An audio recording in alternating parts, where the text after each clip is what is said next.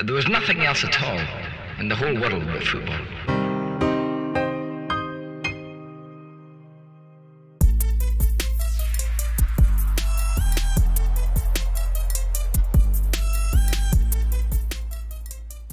Hi everyone, and welcome to the Triple F for another episode of the Triple F Show. My name is Simon, and I was joined by Les, a great friend of mine, big Spurs fan. Unfortunately for him, can't all be perfect.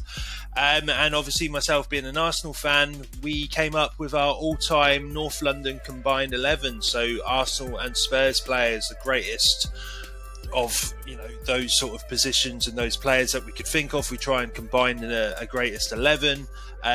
You might say that the Spurs side is somewhat unconventional, but you know, Les is a Spurs fan. Like I said, it's difficult enough, but I'd like to think that with the Arsenal side, I've come up with the legends that deserve to be on that starting 11. And you know, we sort of mentioned at the end the bench would be fantastic playing against any side. Just thinking of the prospect of that side, and then with the bench as well, yeah, it's pretty impressive. However, I would have loved to release this a bit closer to the proposed North London derby that we were supposed to have on Sunday, but unfortunately we weren't able to get that done because it was a postponement from Arsenal's side. You know, there was a lot of furor over that, but you know, it is what it is, and we had to do it.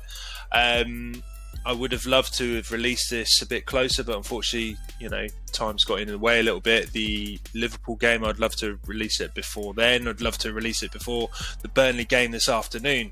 I'm hoping that we'll get a nice win against Burnley today, so this will be a nice little cherry on the top for all us Arsenal fans and just football fans in general. I think this will be a nice, interesting listening for you. So I hope you guys all enjoy. I hope you're all doing well, and thanks again for listening to the Triple F, and take care. Bye-bye. For all the energy and the conflict and the aggression that we would have had yesterday, I'm hoping that our little chat, and just to explain to the listeners and the viewers, we are going to be compiling an all-time Spurs Arsenal 11. I'm hoping this is going to substitute for all of the friction that we should have had yesterday. But yeah, so I mean, I can see this being a bone of contention for the both of us. I'm wondering how many Spurs players you've gone for and how many Arsenal players I've gone for. But I've tried to be somewhat fair, but yeah, we'll just have to see. Well, I decided to be fair. That's why I haven't picked any Arsenal players.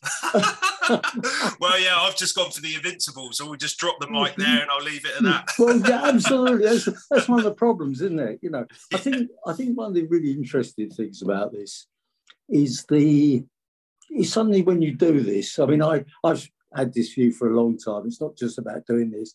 It's nonsense to compare players from different ages. It's a bit like comparing Ball to Djokovic, isn't it? You know, one was playing with a wooden racket, and the other one's, you know, sort of got a team of about 500 people seemingly behind him. Yeah, it's not quite that many, but you know what I'm saying. You know, it's a totally different. It would be sport. Like sort of comparing George Best to Cristiano Ronaldo. It's just, yeah, you can't. Absolutely. And I think this is where it becomes difficult, because if you clearly are in the Spurs, talking about Spurs, I mean, I think what we would say is that we've really only, and in my lifetime, because I don't quite go back to the 1951 league winning side, which was mostly pretty spectacular, the push and run side. I saw my first game in 56.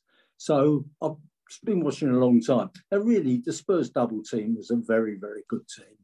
One of the great teams of all time. And since then, we had a decent team in about 71, 73 era. We had a pretty good team with our dealers in Hoddle in the early 80s. And then, you know, since 1991, you know, it's just been a desert. And we had a decent time under Pochettino, the first few years under Pochettino, but of course we didn't win anything. So, you know, it's very difficult.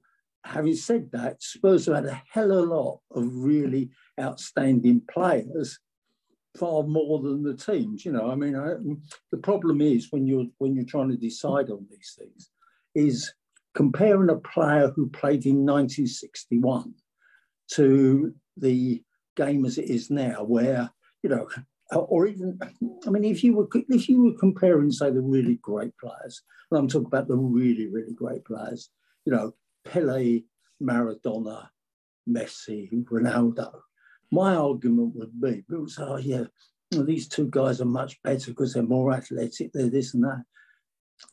They've never experienced the kind of tackling that Maradona got or Pele. No. And anyone doubts that, go on YouTube. I'm sure it'll be on YouTube. Look at Brazil, Portugal in 1966 World Cup, or Italy versus Argentina, I think it was in the 82 World Cup, and see what brutality is really like on a football field. Yeah, no, absolutely. And also what you have to remember, and I think people forget this, everyone assumes that these blokes who were fearsome reputations, British terms, Norman Hunter, these kind of people, in world terms, you know, if you look at the 82 Italian team that won the World Cup and kicked Maradona to hell in the game they had players like Gentile and Tardelli. These guys were brutal, but they were great players as well. It wasn't just that they were brutal, but they couldn't play. They could play as well. We're not just talking about donkeys that are kicking people up in the air. We're talking about outstanding players. Yeah. But the rules as they were interpreted at that time, the laws of the game as interpreted at that time, were totally different to the way they are now. So it makes it very difficult. You know, any Spurs fan will say, I think, any Spurs fan of my generation, it will be very hard not to have Dave Mackay in the team. Now, the reality under the modern rules is that Dave would be off in the first 5 minutes of every game. Yeah. Because he was very good with the ball, but one of the things that he had was this destructive tackling, you know, slide tackling. Remember, the pitches weren't like now with grass, they were nearly mud heaps. And this guy would slide in from 5 or 6 yards away. He'd take the ball, the man, not necessarily in that order, but he'd come out with the ball. That was perfectly acceptable at the time.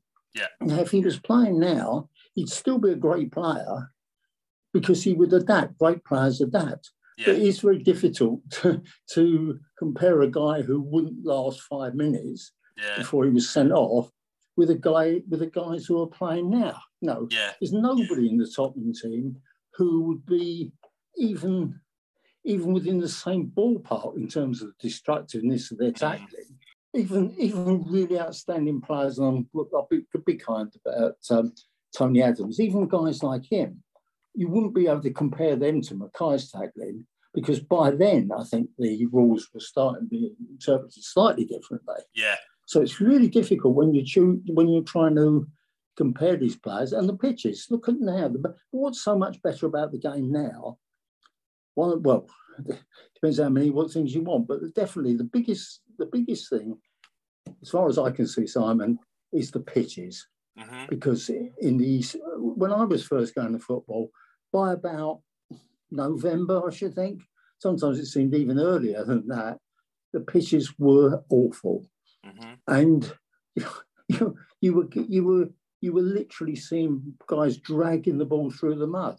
Yeah. I've seen the images. Yeah.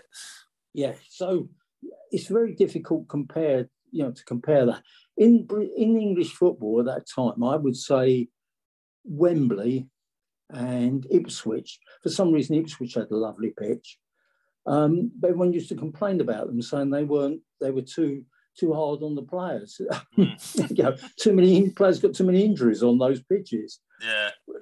So, and yet now no one would say they were great pitches compared necessarily because all the pitches are great.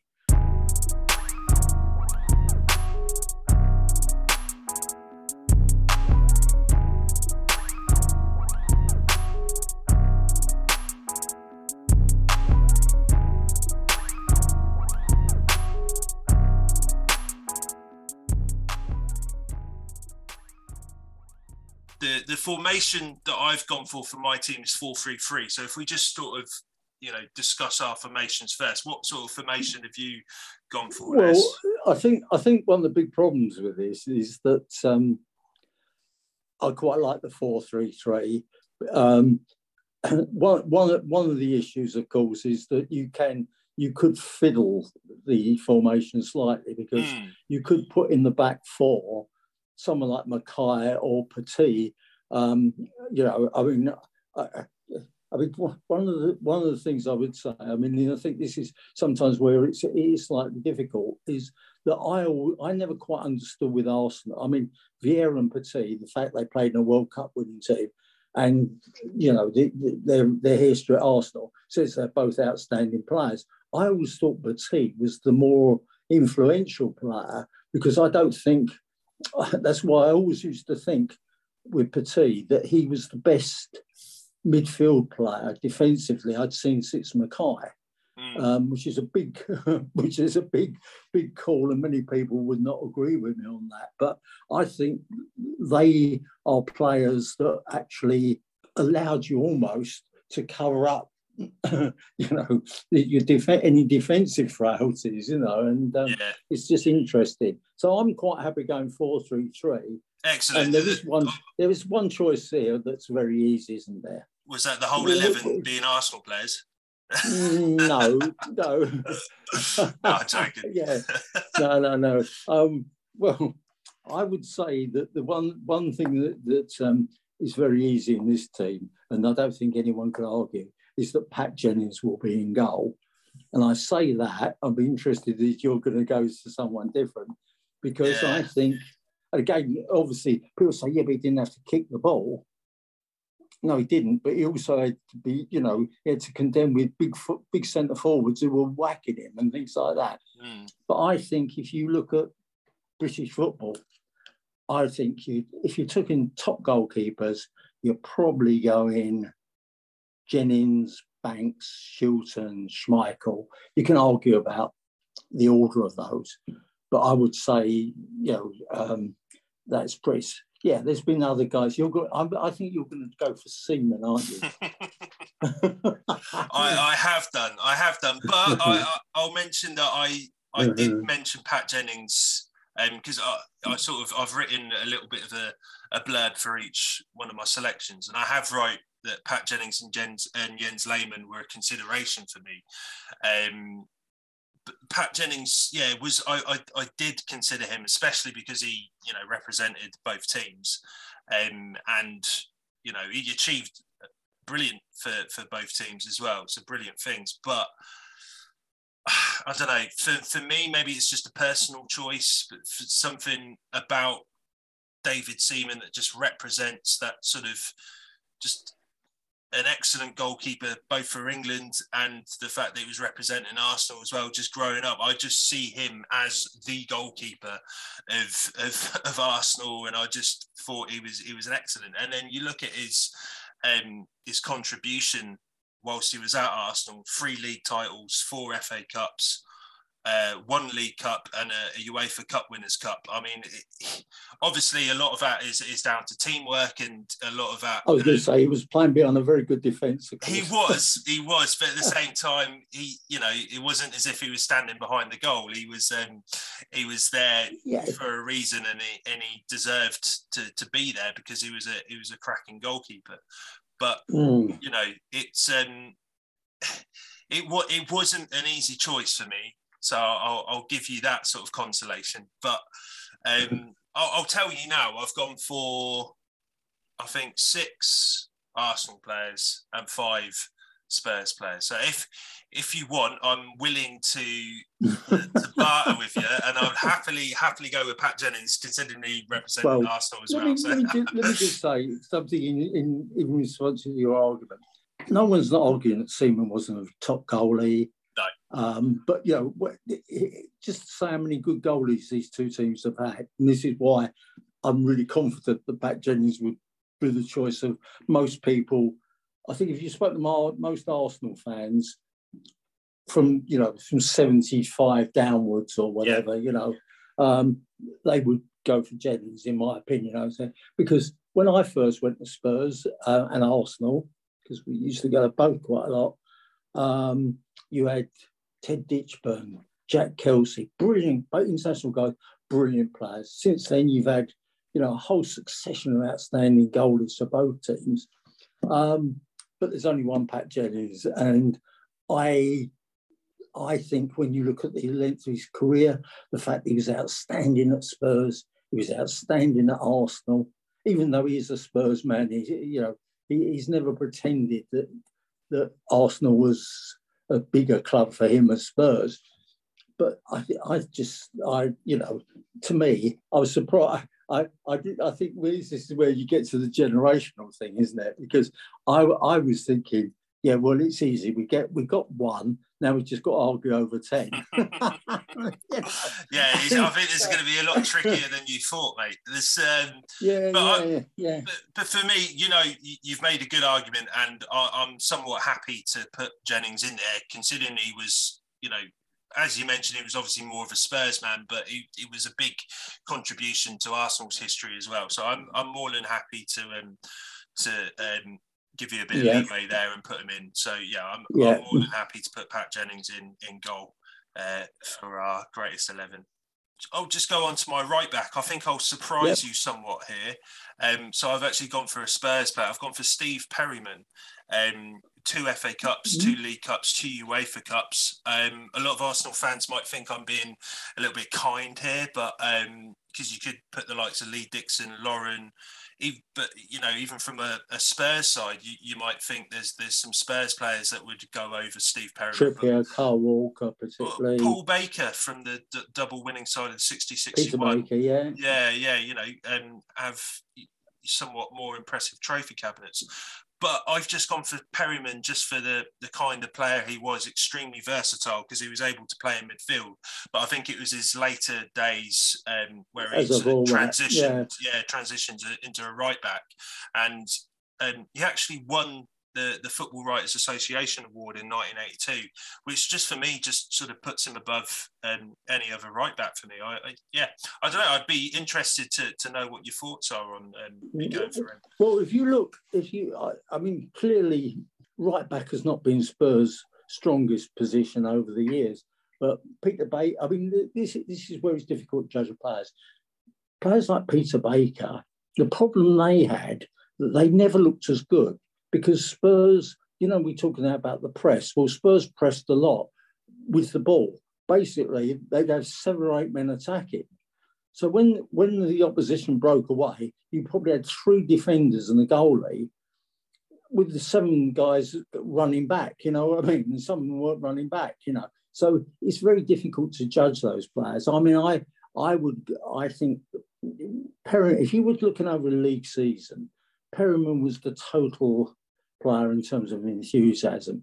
But there's some really good players as well. I mean, a guy, I would never have remembered this guy until somebody I know very ridiculously said that Howe's just gone to Newcastle, Eddie Howe. His dad was Don Howe. Well, that's absolutely nonsense. But Don Howe played for Arsenal in the 1960s. And I think he was voted, he was at West Brom before that. And I read that recently, I just looked him up. I think he was voted in West Brom's greatest ever team. And this is the thing about caps. In 1966, obviously, George Cohn was a fullback, right back. But I think the rest of the squad, I think the other 2 fullbacks, there might have even been a fourth, but certainly I think Armfield and Howe were the other fullbacks. Now, we keep going on about how great the fullbacks we've got at the moment. That's true. For the first time in very, very many years, we have 3 or 4 really good right backs. It's been a weak position, in my opinion, for a lot of the time. So, you know, Don Howe, absolutely outstanding player. You know, and this is where it's difficult. How you had Pat Rice, didn't you? All these kind of players. And I think that it depends, and again, it depends what you're picking players on. are we picking players who are going to play in a cup final? Are you going to pick teams that are players that are going to win the league? And if you're going for win the league, yeah, I think Perryman's a good shout, you know. But I also think he's quite good for cups because, like I said, 2 FA Cups, 2 League Cups and 2 UEFA Cups. So, he's not too bad. I just want to apologise as well. I've done that typical Arsenal fan thing where I've called Peter Baker Paul Baker. So, Totally all right. Totally all right. I mean, the thing the Spurs side early 80s, I mean, was a team that probably, when you look at it, you think, how the hell didn't they win the league? And in 82, they should have won the league, I think, despite the fact Liverpool had a great side as well. Well, it's probably one of the reasons they didn't do it. But they played so many games that season. Of course, you only had one sub. And it's really quite funny. I did, just to say, when people say about too many games, this is a memory from the cup final in 82. And you mentioned it actually involves Perryman. Perryman was one of the guys you would never, ever see him not give 100% right through the whole game. And there was a ball rolling out in the last couple of minutes of the cup final when players are later. The ball was rolling out of play, which he could have, it was going to be thrown to QPR. And he didn't run, and he couldn't even run for it. He was that exhausted, he couldn't run. And, you're looking at a guy who there's no greater enthusiast in Spurs history probably than him in terms of effort. And, you've got guys who are literally out on their feet because they played so many games. And now you're having people saying this is dangerous. Well, maybe it is. But it's difficult to compare with, what they had back then. I mean, for all the research that I did on Perryman, a lot of the stuff that was coming up was, almost considered sort of Mr. Spurs during that time, just for the sort of commitment and the determination that he gave in a Spurs shirt. It was, it was fantastic. And I think, it just technically, as a footballer goes, he was pretty well gifted as well. And, you don't do that. You don't win the Football Writers Association Award for no reason. So like I said, a lot of Arsenal fans might be screaming at me through the TV screen here that why is Lee Dixon not there, or Lauren or whatever. But I just think Steve Perryman, from all the research that I've done, he deserves his right on this list. If you're interested in coming on the show for an Under the Floodlights special to talk about your favourite player or manager, please email the FFF2021@gmail.com or DM the FFF84 on Twitter. All contact details will be in the episode description. Hope you're all keeping safe, and thanks again for listening to the FFF. So you got into your centre-backs? I'm going to go with Mr. Arsenal himself. I couldn't put anybody else but Tony Adams. I think something that helps to sum Tony Adams up as a player and a man is the fact that he was appointed Arsenal captain at the age of 21 in 1988, and he remained club captain for the following 14 years. Even with a captain like characters of Vieira, Keown, Campbell, I'm sorry to swear there. We'll get on to it later. I'm sure I'm going to mention his name, and you're not going to be too happy. But and even Henri was there as well.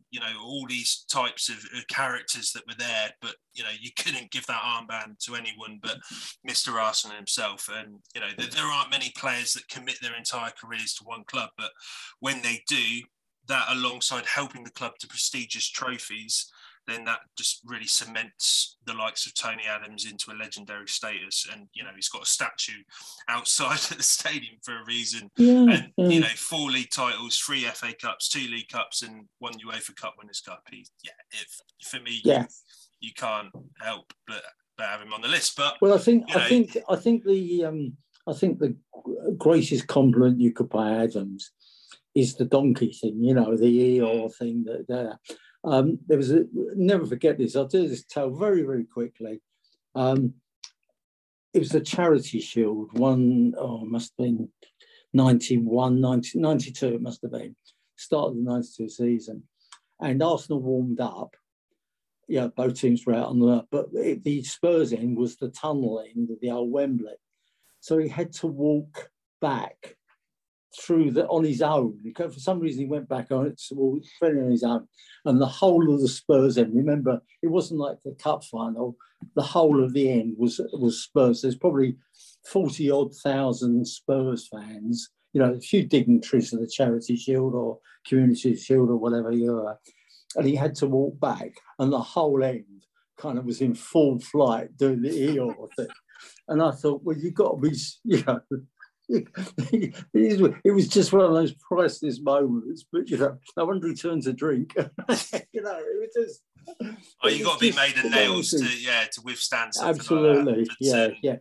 So, are you happy to put him on the list then? Yes, yeah. I would thought you'd go for him. What were your centre backs? Well, the centre backs I would have probably have gone for. I think you're probably going to go for Ledley, though I think it's very difficult to judge Ledley because of the injuries. The Spurs double team had Maurice Norman, another very regular England player at that time, very, very good centre back, very much in the Tony Adams mould. So we could probably, it's hard to compare, but they were very similar kind of players.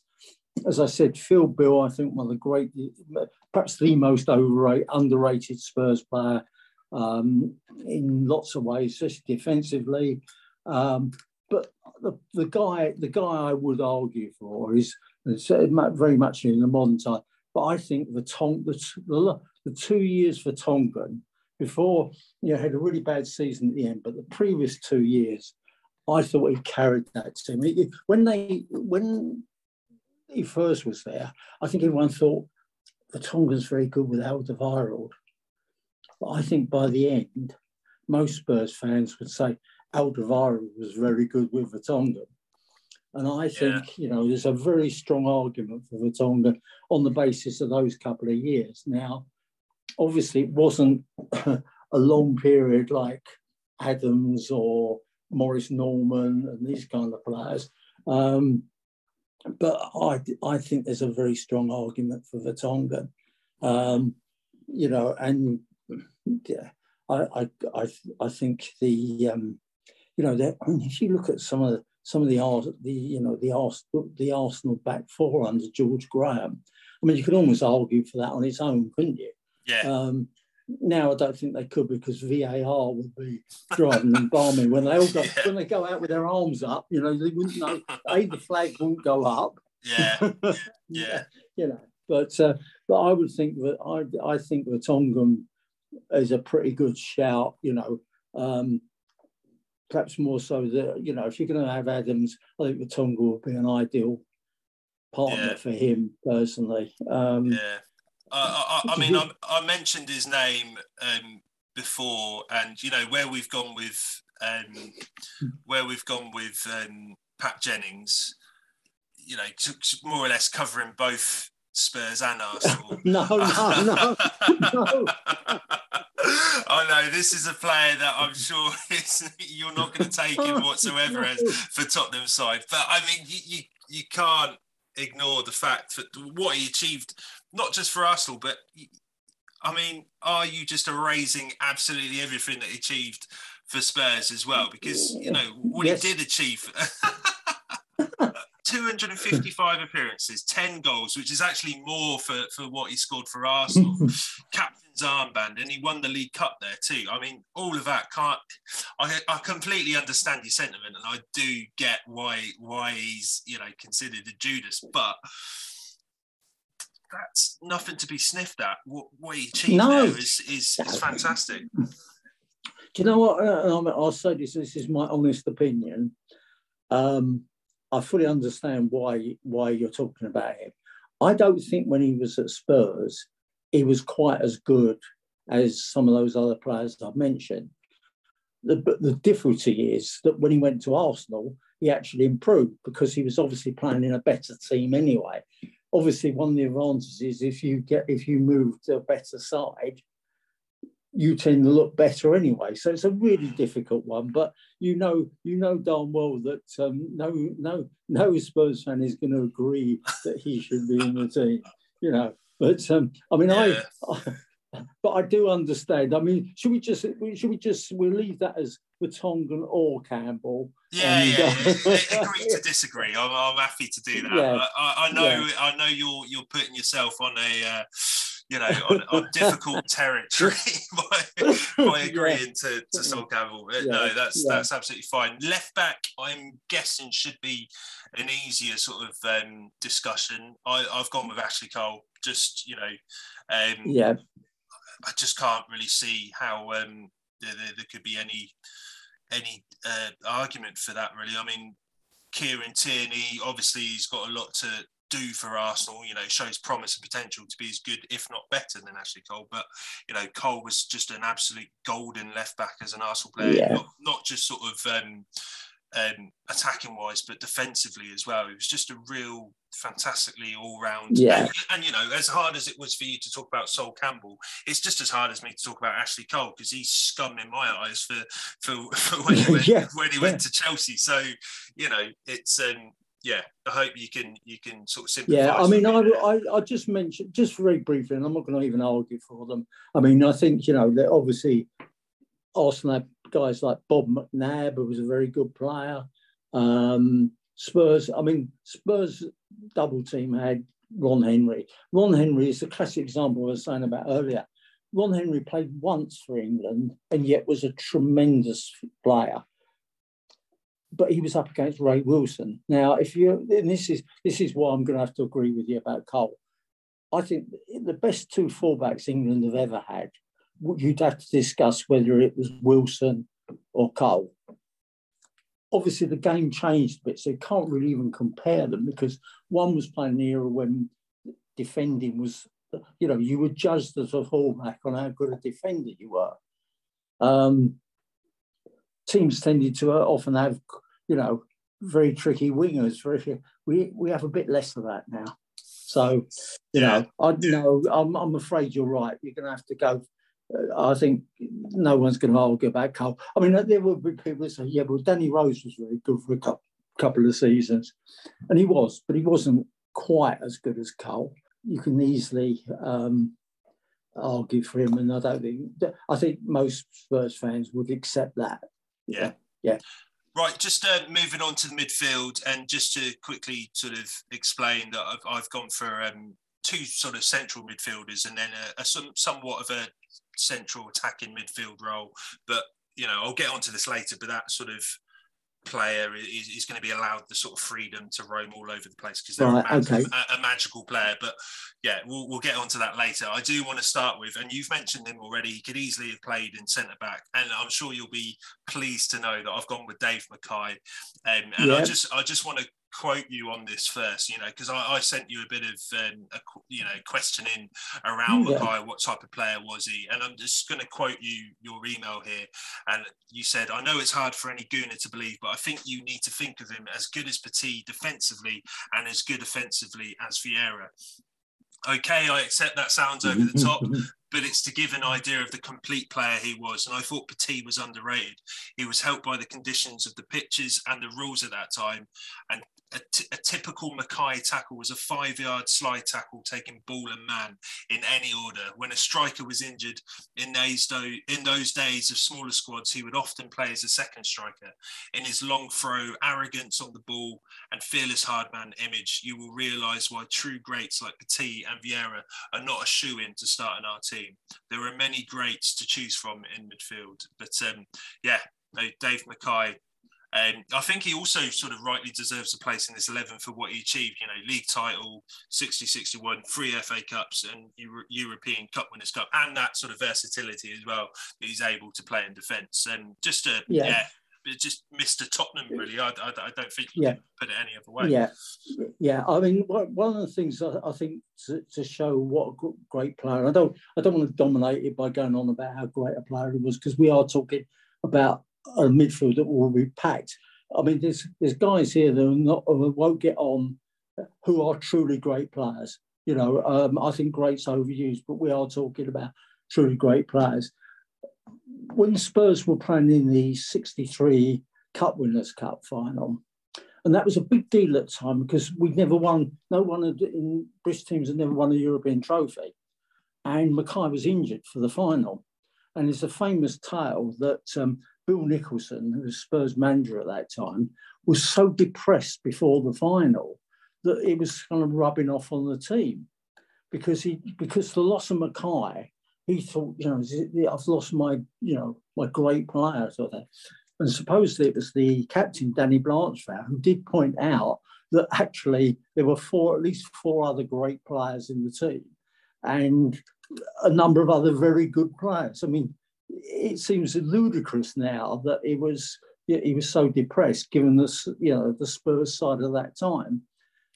But it's more. There's an image to this guy at the time. There's that famous picture where he grabbed Billy Bremner. Bremner kicked him after his return from his second break. The famous picture, and it said everything, Yeah. And there's another tale about him, which again is really amusing. And I wouldn't believe this tale, but I was there, and I think you could see it. They played it in one of the years they won the cup. Must have been '67. He committed, even by his own standard, a horrendous foul right at the start of the game. Supposedly, you know how hard it was to get sent off then. But the referee came over and said, "You're off." And Mackay says, "You can't say this is a well-known tale, and I believe it because I was there and I saw the foul." The referee says, "You're off," and he said, "You can't send me off." He said, "Why not?" He said, "I'm Dave Mackay, and 65,000 people have come to see me play." And supposedly the referee said, "Well, don't do it again," and ran off. What a different time it was then, eh? yeah. But he had that arrogance, that kind of. So you've got you've got to put him in midfield, and then it gets incredibly difficult, doesn't it? Yeah, I mean, although you said Patrick Vieira wasn't a shoo-in for this midfield, I just found it nigh on impossible for me not to have him on there. I mean, I completely agree with you. This is where it gets very difficult, but it's just the promise of having Patrick Vieira playing alongside Dave Mackay, just the idea of how solid and how wonderful that sort of chemistry and that partnership would work. For me, that's why I've just gone for Vieira there, because I think can you name me a single player that that would see Dave Mackay and Patrick Vieira on the team sheet? I think almost any footballer would think, I'm going home. Yeah. I don't think they'd want to play the prospect of those two. No. I mean, I can see the argument. One of the great problems here is that you're in the almost the position where players who. As I say, I was thinking, if you're going to use the word great, you have to define what you're talking about, exactly what level. Within the context of the British game, there's probably, for Spurs alone, 6 or 7 midfield players who you could genuinely say were great players. And I'll probably just mention them in a minute. But when you think of this, someone like Christian Eriksen, with no disrespect to him, in my opinion, probably isn't in the best, might come in about number 10 in terms of Spurs all-time midfield players in my lifetime. Because we do have to remember, obviously, there are players long before my time, so we were ignoring them really. But, it's very, very difficult when you look at the competition. As I say, if you were like, I thought Petit was incredibly underrated. But you probably don't need him in the team if you've got Mackay and you've got Vieira. You could make an argument for Dave Mackay going alongside an even silkier sort of player opposed to Patrick Vieira. You could have Luka Modric in there. You could have Santi Cazorla there. You could have Danny Blanchflower there. Ozzy Ardiles. Cesc Fabregas. The sort of list goes on for the silkier sort of players. But for me, it's just that I think Vieira, what he gave you was that the physicality alongside. He was able to be silky and sort of quite graceful on the pitch at the same time. So where Dave Mackay would be the wall, I think Vieira can be that wall as well when needed to be. But I think he's that's a fearsome, to glide physically. At times. Yeah, physically, that's a fearsome duo. Yeah. You know, I mean, that is a fearsome duo, and they would hold their own in any era. You know, I mean, I think Vieira was one of those players who he could have played in the 1960s. He'd be getting his foot in. You know, So you considering I've gone for a Spurs player for the next player. So you know, I've gone for 2 Spurs players and 1 Arsenal player. You've got to allow me Patrick Vieira there. So I've gone for... no, I'm not arguing. I'm not arguing. Okay, that's good. Well, for my, you know, as I mentioned before, you know, I've gone for that sort of central attacking midfielder, almost a sort of wild card position where you kind of expecting a player to just light the pitch up and just apply his magic. And I've gone for Glenn Hoddle. You know, it's just hard to you know, somewhat hard to put Vieira in over a list of players. It's just as hard in a way to do it with the attacking midfield because you've got Gaza, you've got Liam Brady, Perez, you know, mostly a winger, but he could also operate as that inside attacker. Yeah. Christian Eriksen, as you mentioned, Chris Waddle, Alexis Sanchez, that list goes on. But Hoddle, you know, what else can you say about Hoddle? I mean, he was just an absolute magician of a player. And I would say I have to have him on this list. Yeah, that is interesting. You see, this is where it gets really interesting. Okay. Because I think I was watching the recent documentary about Hoddle, and there is no doubt some of the stuff, you know, it is the real top draw, isn't it? You know, some of the goals and everything else. And this is where I think it becomes difficult because how are you deciding? I mean, I think it's a tragedy. Well, tragedy, I don't like using that word in football terms, except about real tragedies like Hillsborough. But it's laughable, you know, the fact that there was any question about his England place and everything else. And yet when you compare, and this is where it gets very difficult, and about the generational thing, Danny Blanchflower played, I think he was 35 when Spurs did the double. And I can remember going to see him play for Ireland against England when it was a school trip. And he and the Irish team, basically, if you'd had listed the value of the players, of the 22 on the field, other than Jimmy McIlroy played for Burnley, who's another great player, and Blanchflower, the 9 Irish players would have been the least valuable players on the pitch.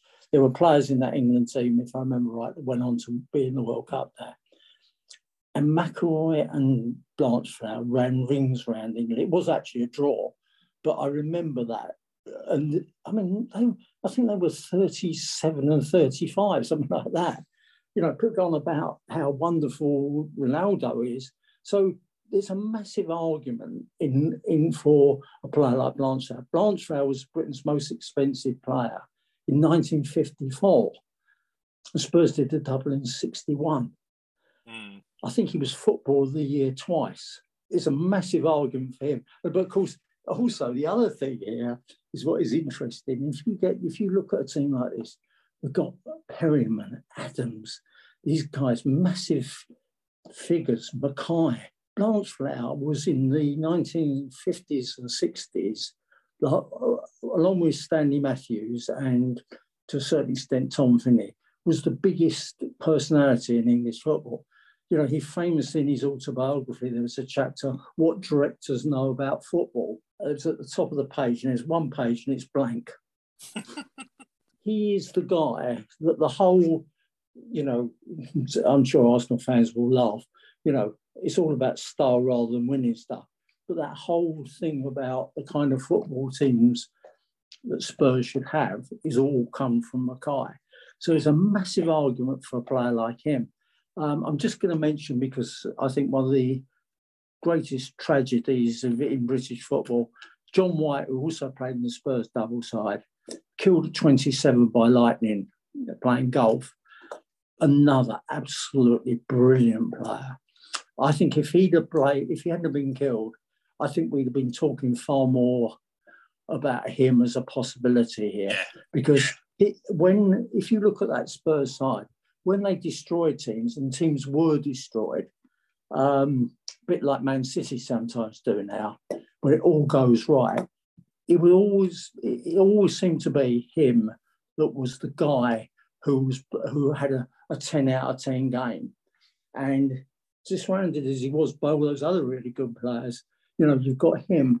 Another guy I think you have to look at here as a challenger going to Hoddle is Ardiles.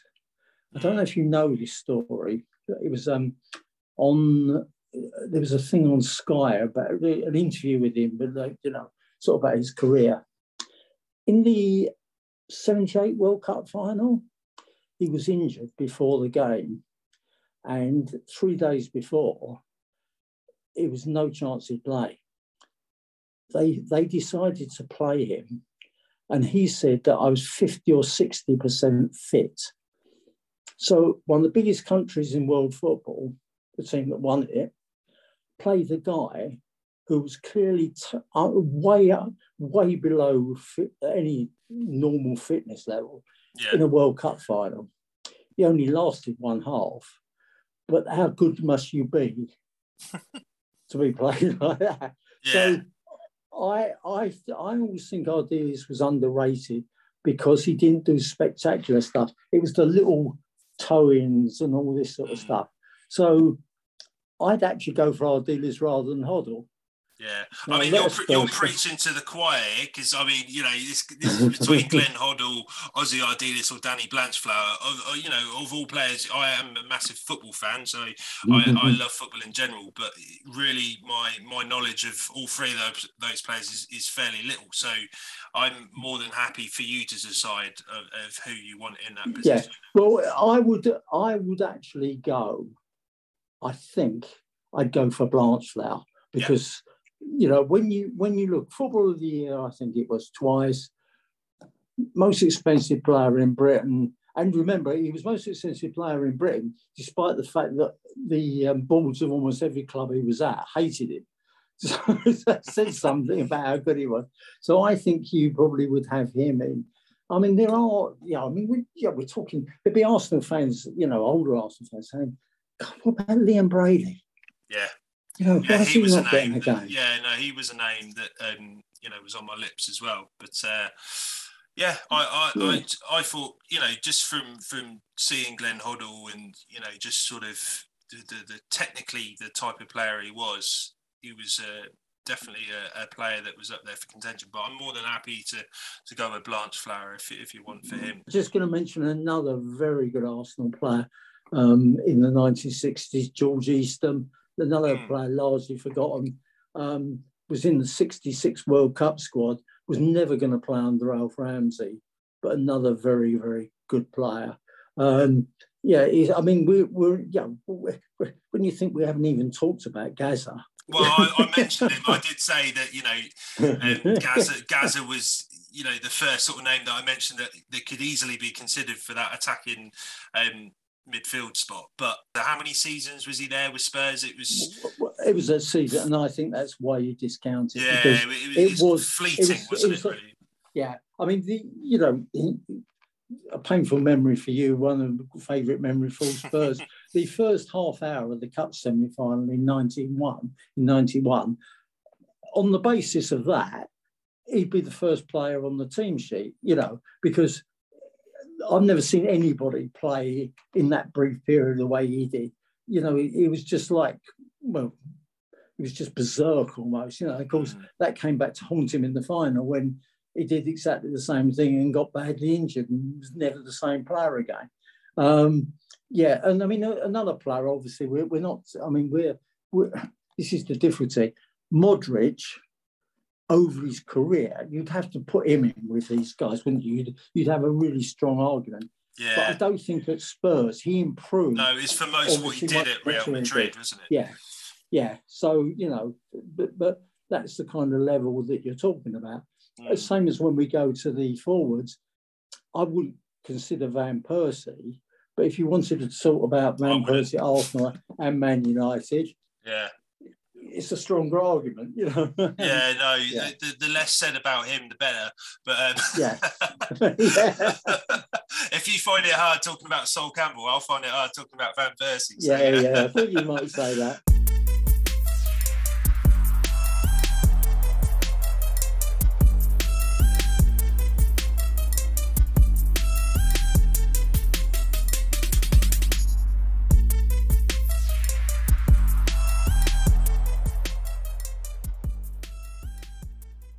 front three, I wonder what your take is on this, but I've gone for a sort of number 10, so it means that my 11 would be quite narrow, but I've gone for the non-flying Dutchman, Dennis Bergkamp. I mean, he's just my favourite ever Arsenal player.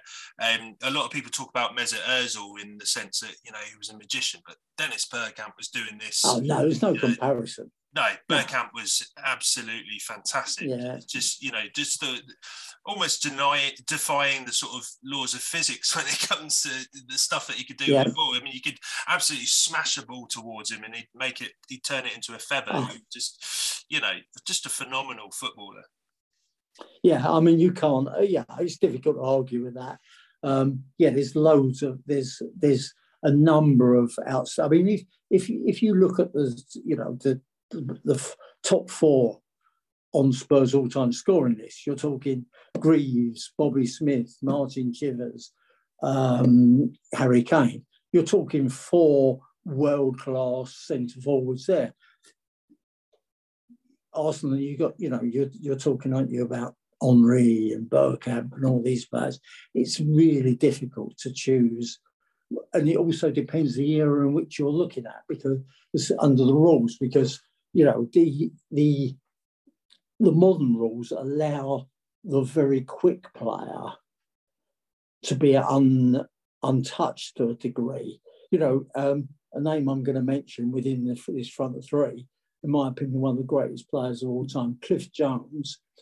I surprised my son, his mates, a few years ago by saying Cliff Jones was as good as Gareth Bale. The only difference is that Gareth Bale is 6 inches taller and 3 stone, 4 stone of muscle heavier. That might not be quite the right in weight. But what you're talking about is the people in the game are bigger, they're stronger in that sense, but they didn't have the tackling. And any North London derby when Cliff Jones was playing, he knew that within the first 5 minutes he'd be flying through the air, having been hacked down by there was a guy called Billy McCullough, or Flint McCullough, who was named after his nickname after a guy in a very popular Western on TV at the time. McCullough would hack him down within the first 2 or 3 minutes. Every game, Jones knew that was going to happen. It was like it was a day full of night.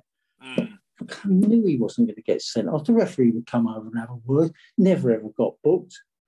Now, so you're. It's very, very difficult. What rules we playing under? No, absolutely. But are you going for Cliff Jones over Mr. Jimmy Greaves? Because Jimmy Greaves was my second choice. But I was going to say no, I'm not. No, because I agree. I mean, we are talking now. We are at the very top table. I mean, Jones represented, because they used to have a lot of representative games there. I think he played for the rest of the world in one day. But he played for Europe in things. We're talking about absolute, and he was magnificent. I mean, 5'8", but in the air. That goal, give you an idea how good he was in the air. The goal the Watford guy scored on Saturday against Newcastle, that was a Cliff Jones goal. Yeah. That was the kind of goal he used to score, but he was a small man and he'd hang in the air. Almost like a sort of Ronaldo header. Yeah, absolutely. Only 6 inches shorter. So it deserves a lot of credit. Very similar. But I mean, you've got when you're looking at this side, I think it's very difficult because of the makeup of the. I fully understand Bergkamp. You have to have Jimmy Greaves, don't you? Yeah. I mean, where you mentioned with Pat Jennings, he was the sort of first name, and for me, Jimmy Greaves was also that. I've more or less built the team around Jimmy Greaves, and the next player, as you'll come to realise. But with Jimmy Greaves, I was not that long ago in a dispute with an Arsenal fan about how Ian Wright should be ahead of Greasy for the spot, but I don't know where, I thought that was ridiculous, but I really had to take my Arsenal hat off and I had to look at it objectively. And there's just no way you can't have Jimmy Greaves on here. 382 professional career goals, 220 for Spurs in 321 appearances. Wright might have had a more impressive trophy haul, but Greaves was just betters him for his clinical ability for putting the ball in the back of the net time and time again. He's done it for Chelsea, Spurs and West Ham, although his record at AC Milan is considered somewhat of a coffee blot. And I think you mentioned this in the Under the Floodlight special that we had, although it was, considered somewhat of a not as great as at times, he still managed 9 goals in 10 games. Incredible, really. And he got a Serie A winners medal whilst there too. So, if that's a bad time, I'd like to know what else isn't. Yeah. But on top of that, he's Spurs' all-time leading goal scorer, which kind of makes the Harry Kane situation even more interesting. So Harry Kane's only 30-odd goals away from that. But Jimmy Greaves. Yeah, I think as I said when we did that special about him, it was an irony, wasn't there? In the sense he died shortly afterwards, and I said at the time how sad it is that the first thing people say is about he missed the '66 World Cup final, and it was sad, okay, but look at his club career. I mean, as I said at the time, 120 goals in 140 games, Chelsea. A team that never finished because I looked it up at the time. I'm not quite that much of an anorak. That Chelsea team never finished above 12th. I think one of the seasons they were about 4 from bottom. Yeah. When people look at Alan Shearer's goal scoring record, compared to Greaves, it's not in the same ballpark. And I think the greatest tribute that you could possibly play to Greaves is when he died, what Graham Souness said, which amongst the many tributes I thought was the one that stood out and made me feel that I wasn't going on over the top. He said, I played with all, players like Ian Rush and people like this. Now, I'd say, if you look at top strikers in my lifetime, Rush is up there with, Henry and Greaves and all. He's in that ball, that elite ballpark. Souness said, I played with it, a couple of, I can't remember the other players there, but he said, I played with Ian Rush and Jimmy Greaves was a level above him. Mm. Now that astounded me really at one level because a lot of Liverpool fans would have thought that was heresy. Yeah.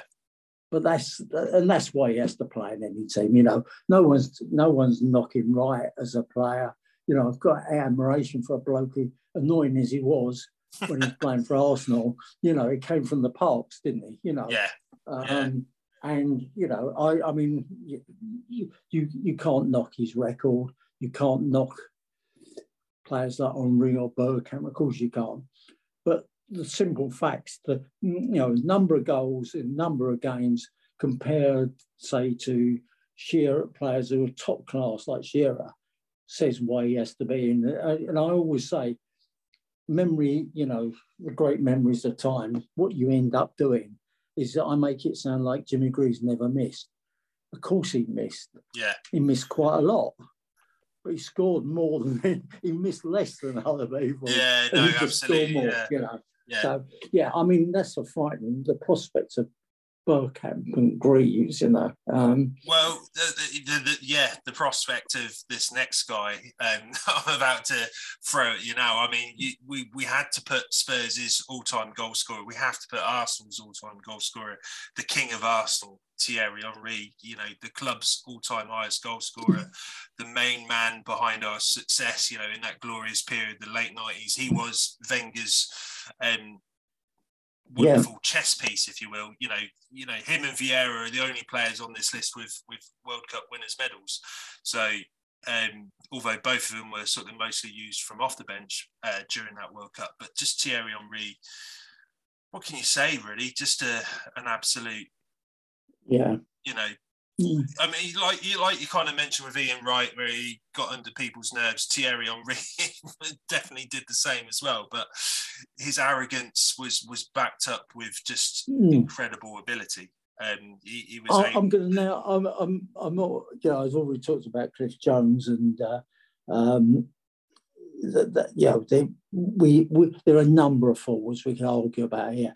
I suppose the one player that we haven't mentioned, and I think we have to mention, I dismissed Modric because his career mainly his best was at Real Madrid. Of course, it's very difficult not to have an argument about Henry or Bale, because Bale was outstanding at Tottenham, and obviously he went on to probably even greater things because he's playing a better team. So there's a hell of an argument for, you know, Harry Kane even deserves somewhat of a mention as well, because Harry Kane's only 30 goals behind Jimmy Greaves. So for what Harry Kane's that unfortunately is dismissing Greaves' goals at Chelsea, isn't it? You know. Yeah. So and and that's what you have to take into account. The other thing that I would say, and this is where I think it's really difficult when you pair.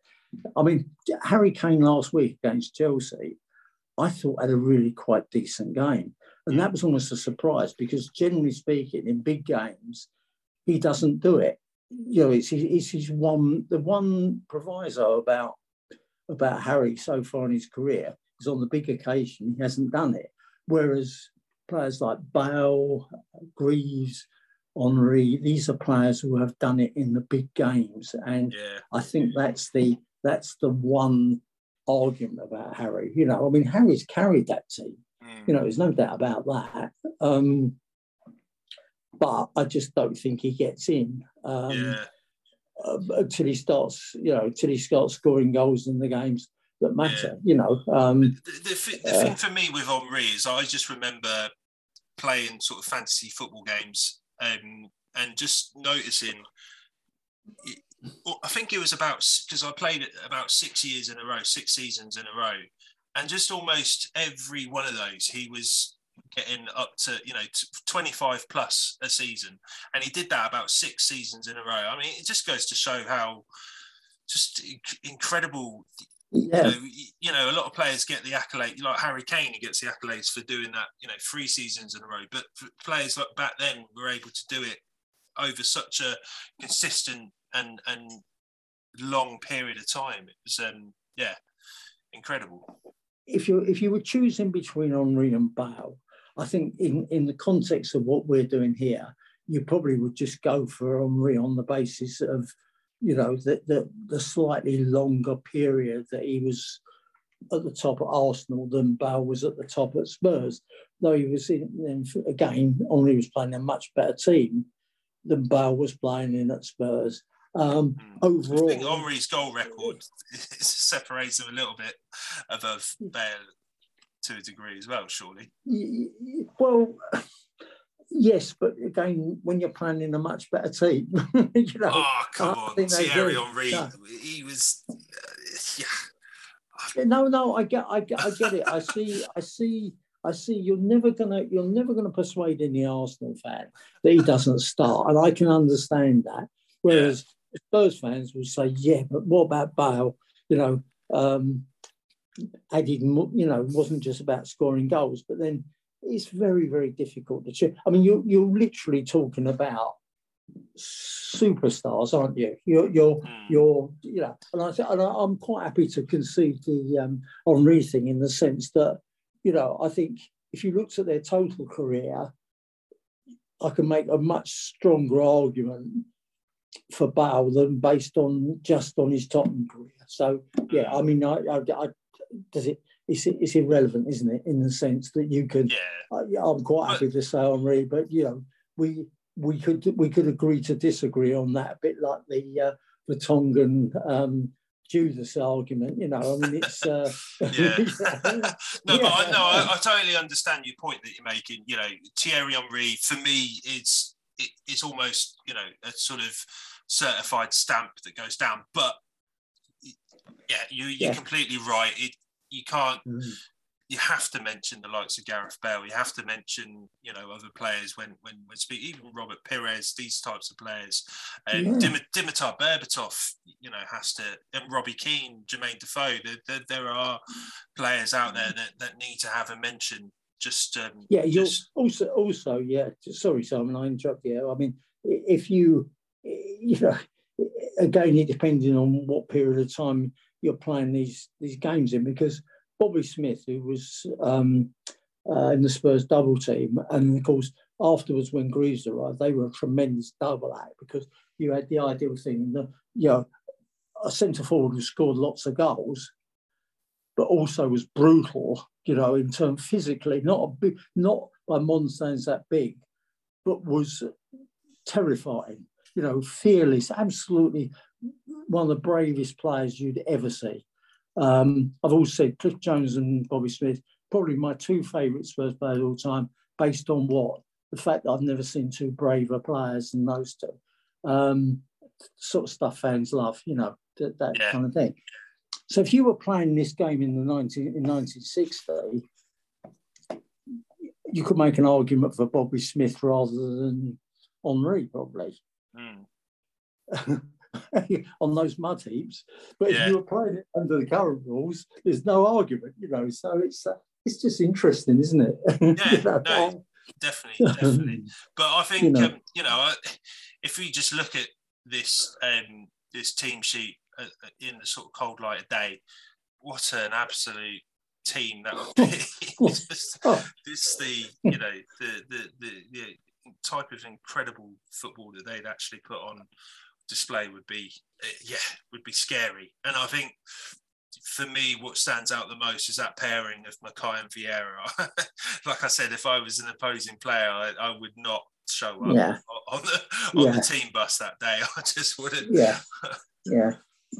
I think also, if you're looking, you've got everything there up front, haven't you? You've got the pace of Henry, the predatory nature of Greaves' goal scoring. You've got somebody like Bergkamp who's got his sort of silky skills. And if you were going to argue about, but equally, if you were to substitute Bale for Henry, you'd still have exactly the same thing: sheer pace. The whole. I mean, that is I think there'd be a lot of people who would probably be surprised by the fact that I went for Danny Blanchard over Ardiles or Hoddle. But I just think if you look at his record, it says people have forgotten about it. It's kind of because we don't see a lot of him because there isn't that much footage. But we are talking about, looking at that team, I would say at any level, you've probably got, even at world level, you've probably got 7 or 8 players who you genuinely say are all-time greats. If you're talking your 100 best players, there's players in there that are real top level. We've done all right there, haven't we? I definitely think we have. And I think, where, like we sort of mentioned with that front three, if you were sort of going up against that, you'd have to contend with that. Not only that, then you'd have to think, how on earth am I going to get past this defence? Because that wouldn't be too easy either. It's been an absolute pleasure doing this. It's been a lot easier than I thought it was going to be as well. I thought we were going to come to heads a bit more, but then no, it's been fantastic. And I think, like you say, we've done really well to come up with a great team here. And absolutely. I mean, the frightening thing, and this would be applied also to Man United, Manchester side, a best Liverpudlian side, whatever would probably be the other two great contenders. Obviously Chelsea fans would be screaming, well, what about but I don't think Chelsea Fulham side would be quite so powerful. But Fulham had one or two. We just don't know. You've got George Cohen and Johnny Hayes. I forgot about it. You forget about these players. But when you look at that side and you think, you mentioned nowadays the subs bench. You could bring, especially with the 5 subs. Suddenly, you're bringing on Gazza and Ian Brady and Perez, you know, and, Petit, have the last 10 minutes with Perez on one side and Cliff Jones on the other. Yeah, you know, when you're tiring. Brilliant. Yeah, and you could have the likes of Ledley King for the last 10 minutes as well, trying to get him past him. Yeah. It's kind of interesting, isn't it, that we didn't even discuss, you know, the Arsenal, the famous Arsenal George Graham back four, you know, that really, you know, we're only really talking about Tony Adams from that, you know, and when you consider, you know, how tough they were to you know, it's not it's a very powerful side. Yeah. Definitely. Right, Les, I'm going to have to love you and leave you. It's been fantastic again. Thanks for coming on the show. And, thanks for helping me come up with this wonderful Arsenal combined with Spurs 11. I think we've done a great job.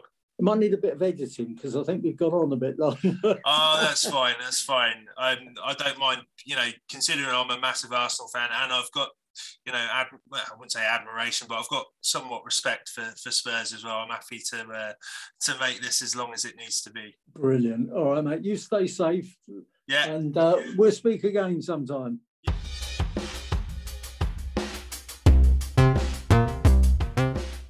Thank you so much for listening to the Triple F. If you could please drop a like on our Facebook page, subscribe to the YouTube channel, and follow us on Twitter, that would be massively appreciated. Hope you're all keeping safe, and thanks again for listening to the Triple F.